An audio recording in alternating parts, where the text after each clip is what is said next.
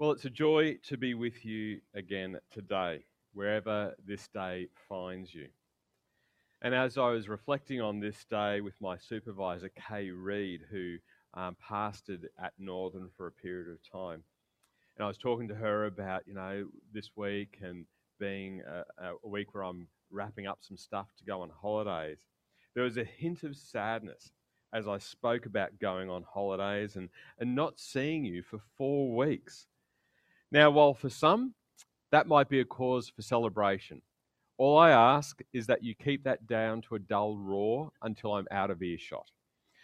I will miss being with you, but for those who are listening on podcast or watching on YouTube, make sure if you have a look, I think the way they do it on YouTube is look down towards this corner on YouTube and you'll see a subscribe button. If you subscribe to the messages on YouTube, or if you make sure you're subscribing via podcast, then you're not going to miss some great messages in the weeks ahead. We have some great speakers coming up in the next month. Graham Hill, who is on the left-hand side of the screen, is the principal of Stirling College. He's the one with the shorter hair and the smaller ears. He and I met a number of years ago in early 2000s. Graham and I were the state youth coordinators for. Graham was in Western Australia and I was in Queensland, and we met in our roles within the Baptist ministries in our respective states. Graham is a fantastic thinker, and I have learnt so much from Graham over that period when we were connecting together in that way. Philip Quay from Churches of Christ Vic Tas and a part of the leadership team there. If you were to scroll through Philip's Facebook page, there are 4 things that you'll find he is passionate about: Jesus, the church's mission, food, and the Geelong Cats. Only 3 of those things really matter. Then we have Lynette Leach, who is speaking as well. She is thoughtful, she is inspiring, and an all-round great person to spend time with. So you guys are in for a wonderful treat over the next 4 weeks. If you missed last week's message, then I want to encourage you to take some time over the course of the next couple of days to listen to what Sam shared as she reflected on Matthew 4 and the calling of Jesus' first disciples and Jesus' invitation to each of us today. Jesus has a place for all people with all kinds of experiences to be a part of the mission of Jesus, and it's a great message. In that message, Sam referred to Matthew chapter 4, verse 17, which says, "From then on, Jesus began to preach, 'Repent of your sins and turn to God, for the kingdom of heaven is near.'" Now, as Sam highlighted last week, this was not the only thing that Jesus preached or taught.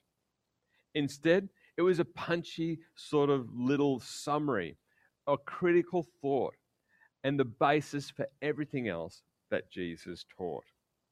And over the next month and a half, we will be diving in for a better look at what Jesus meant when he said the kingdom of heaven is near, when he was about in his teachings. One of the best known groups of messages or groups of Jesus' teaching is the Sermon on the Mount. It has some similarities to Luke's account of Jesus' sermon on the plain in Luke chapter 6. Both have sections called the Beatitudes, with some parallels between the two. Luke's is shorter and a little bit sharper as well, with a mix of blessings and woes. I'll take a moment to read from Matthew's account of this passage, and we'll look a little bit more at the context and how we can also understand it in our lives today. By way of background, I'll start a little bit before Matthew chapter 5. I'll start at Matthew chapter 4, verses 23, and that will help to set the mood and some of the building momentum of the day. Matthew chapter 4, verses 23 through to Matthew chapter 5. Jesus traveled throughout the region of Galilee, teaching in the synagogue and announcing the good news about the kingdom. And he healed every kind of disease and illness. News spread about him as far as Syria, and people soon began bringing to him all who were sick. And whatever their sickness or disease, if they were demon possessed or epileptic or paralyzed, he healed them all. Large crowds followed him wherever he went. People from Galilee, the 10 towns, Jerusalem, and all over Judea, and from the east of the Jordan River. Jesus had already called several people to become his disciples.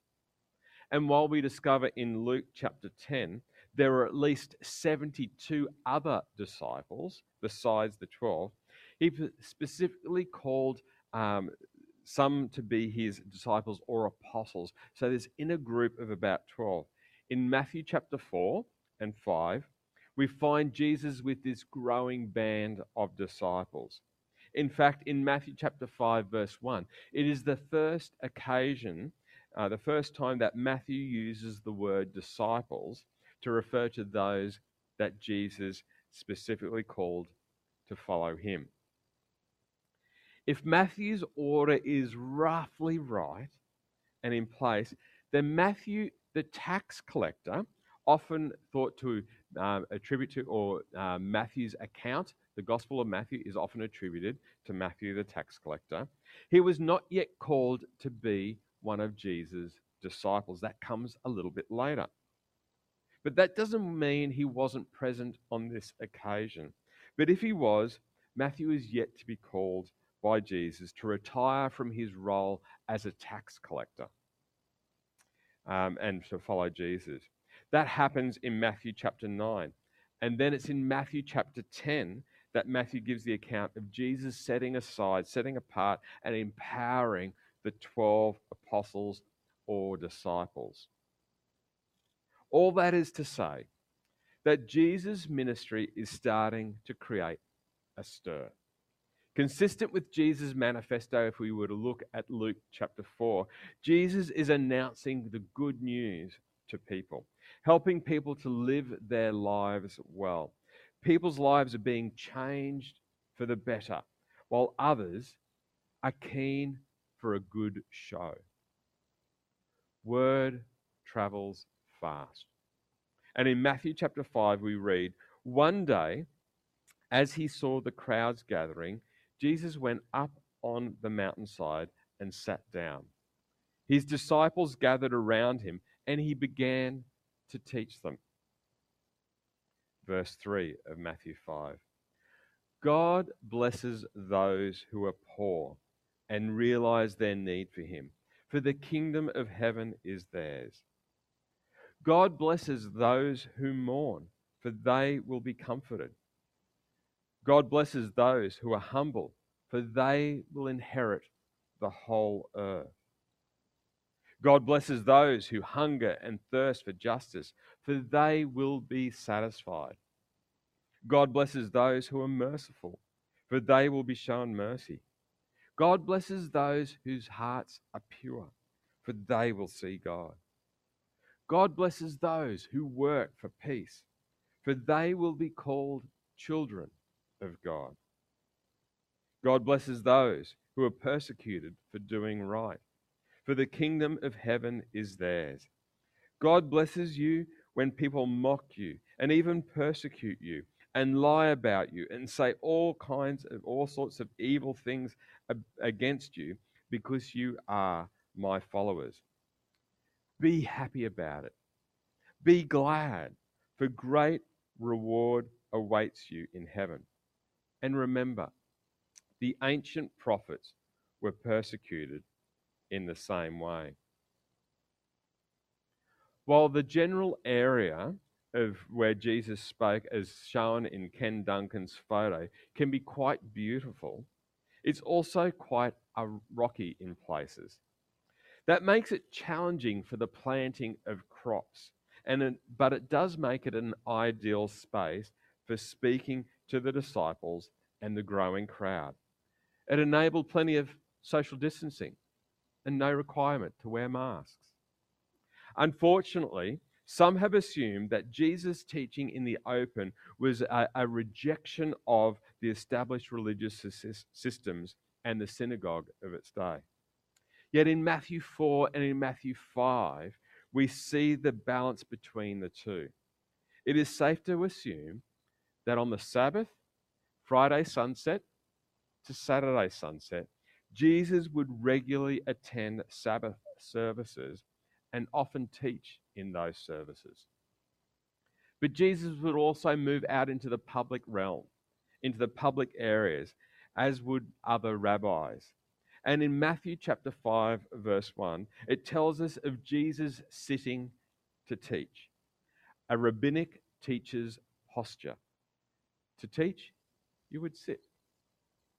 Whether it be on the side of a hill, or we also find Jesus teaching as he sits in a boat. The message of Jesus resonates with his audience in one form or another.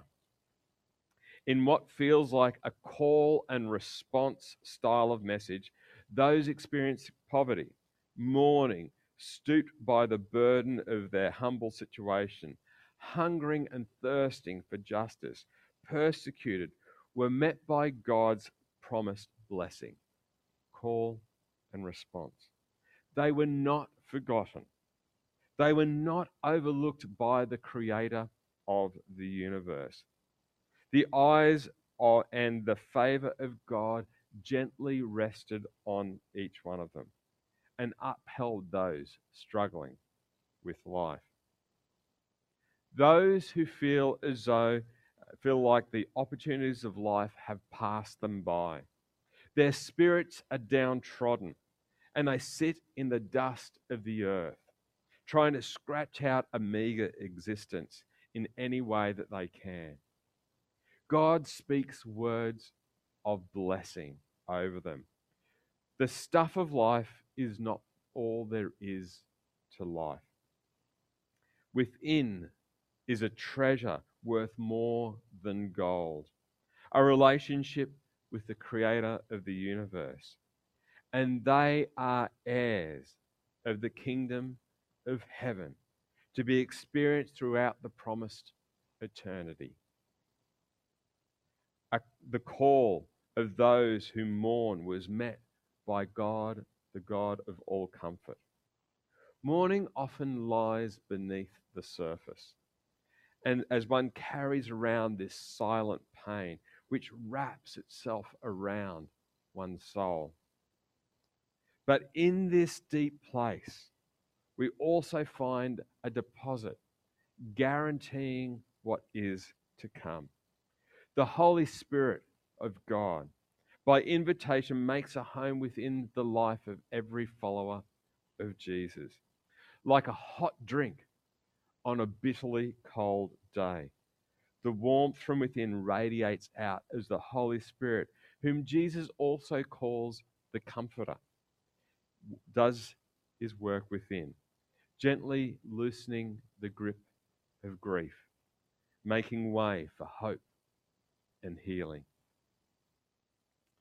The humble, those pushed to the margins, struggling to find their voice. Those who wonder if their cries and their tears are heard, and will they ever find that they will find favor with God? But will what they've lost ever be regained again? Here, God speaks a blessing over them. They don't just regain what is broken, but they gain the whole earth. The earth in its generosity, but also in its perfection and its abundance. There are those in the world that have influence, the means and the resources to be able to get justice for themselves. Then there are those who have parched and cracked lips, who are starving for justice. For those who hunger and thirst for justice, Jesus promises them that they will get their fill. Jesus is the righteous judge. More than a rule of law that you find in the courts, the justice Jesus offers brings fullness and satisfaction, nothing lacking in what it achieves. And then for a moment, let's skip down to verse 10. Those who are persecuted, not persecuted for being an idiot, not persecuted for doing stupid things, not persecuted for doing the wrong things, but persecuted for doing what is right, persecuted for taking a stand, ultimately persecuted for taking a stand with Jesus. They have reason to celebrate. They have reason to be happy and feel honored, not only because of who they are, but because of whose they are. They identify with Jesus. They are followers of Jesus and follow the will of God. They are marked by their decisions to stand with Jesus. And because they are identified as followers of Jesus, they are marked by their discipleship, their willingness to follow the one who went all the way to the cross for them. But for those who may feel forgotten, who may feel as though life is a challenge, it is so easy to feel alone. It's interesting that here in the Beatitudes, Jesus also calls forth three attitudes, three calls to action, squarely focused on all the listeners. Three accessible things that can be acted on by all, regardless of their situation or circumstance. God blesses those who are merciful, for they will be shown mercy. God blesses those whose hearts are pure, for they will see God. God blesses those who work for peace, for they will be called children of God. Mercy, purity, peacemaking.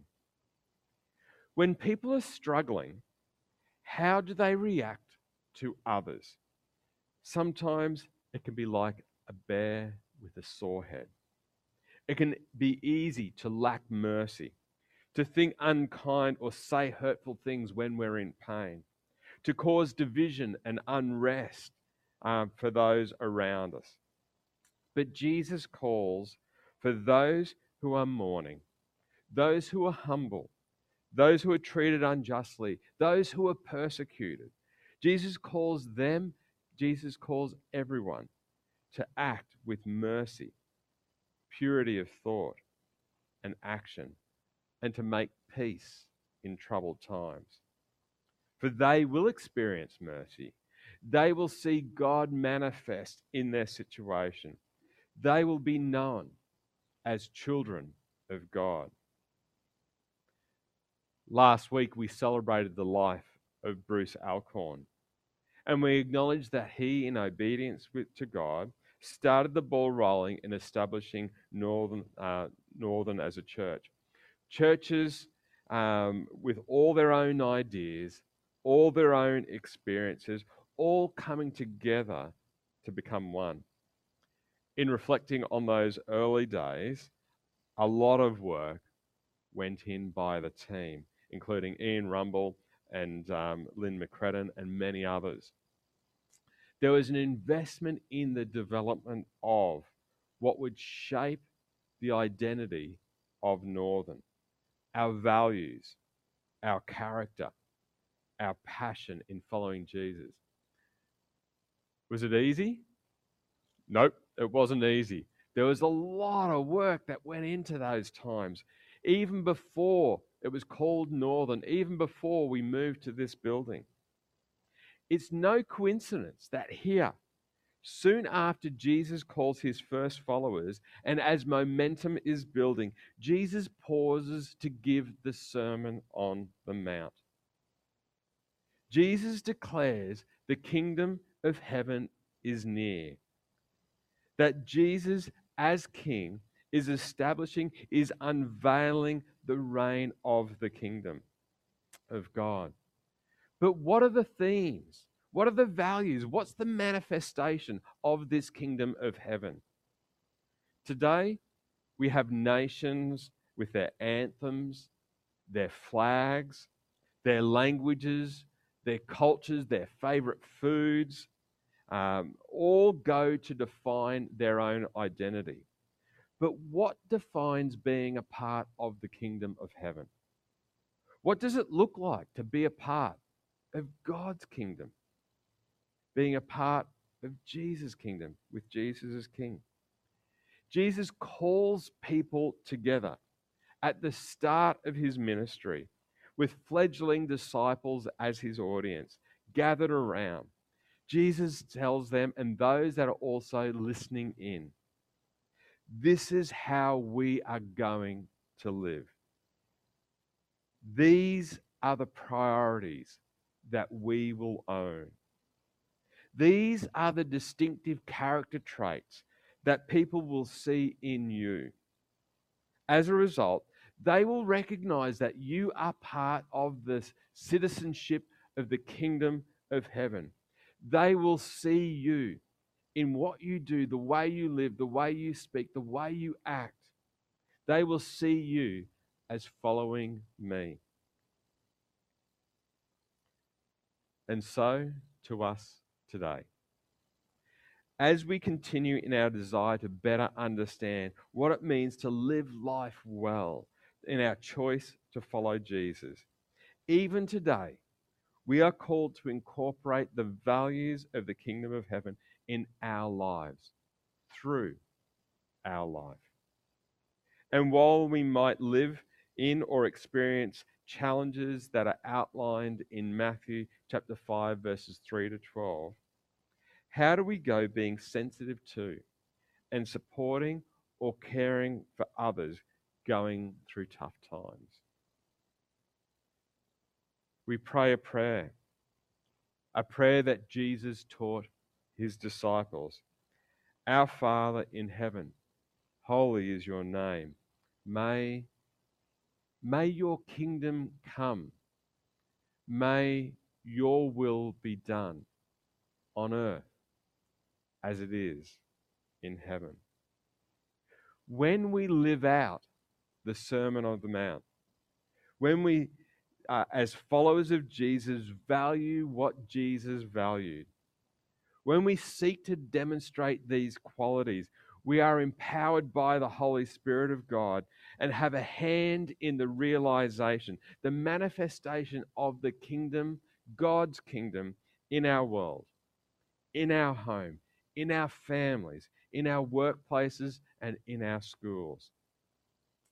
It's as if we capture some of the essence of the kingdom of heaven and usher it in to find a place here and now.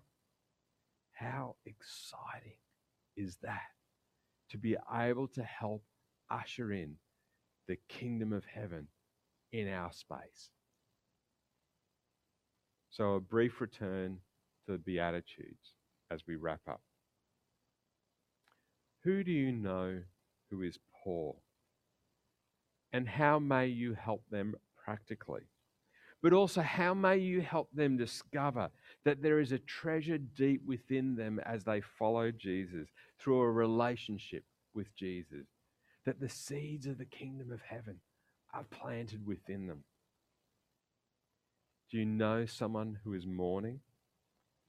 How might God use you to bring comfort? Who do you know that has been humbled and pushed to the margins? How can you support and help them to find their voice and be heard? Who do you know has been treated unjustly? How might you advocate for them and help them to find justice? Who do you know that may be experiencing persecution because of their relationship with Jesus? How might you encourage them to stand firm in their faith and know God's favour? How might you show mercy? How might you pursue purity and avoid being tainted by evil? How might you work for peace in our world, in our nation, in our state, in our suburb, in our street, our workplace, or home? Let me pray. Jesus, help us to do all that we can out of love, not to fulfill some requirement of the law or to feel as though we've got a box to tick. Lord, protect us from being a creaky gate because we do what we do without love. But help us to live out the values of the kingdom of God, your kingdom, your reign, your influence through our lives, based and saturated in love. Love for those that we love and those that we find at times unlovable because of their actions, their behaviors, the things that they may do that turn us on edge. Lord, it's easy for us to love the lovable. It's easy for us to love those that are able to do things okay by themselves. But Lord, help us to press into those situations where you call us. You long for us to live out the values of the kingdom of heaven through our lives, to usher it in, to see your kingdom come, your will be done on earth in the spaces where you call us. In Jesus' name, amen. So how might we respond today? Well, my encouragement is I want to invite you to prayerfully go through the Beatitudes again. They're on the screen. And I want you to invite the Spirit of God to quicken in you one of those that you believe God might be calling you to respond to take hold of, to reflect on further, and to live out in your life. Then offer your loving Saviour a prayer of response as you seek to follow Jesus and to see God's kingdom come, God's will be done on earth as it is in heaven. As I mentioned earlier, some music will be played. I encourage you to take out those response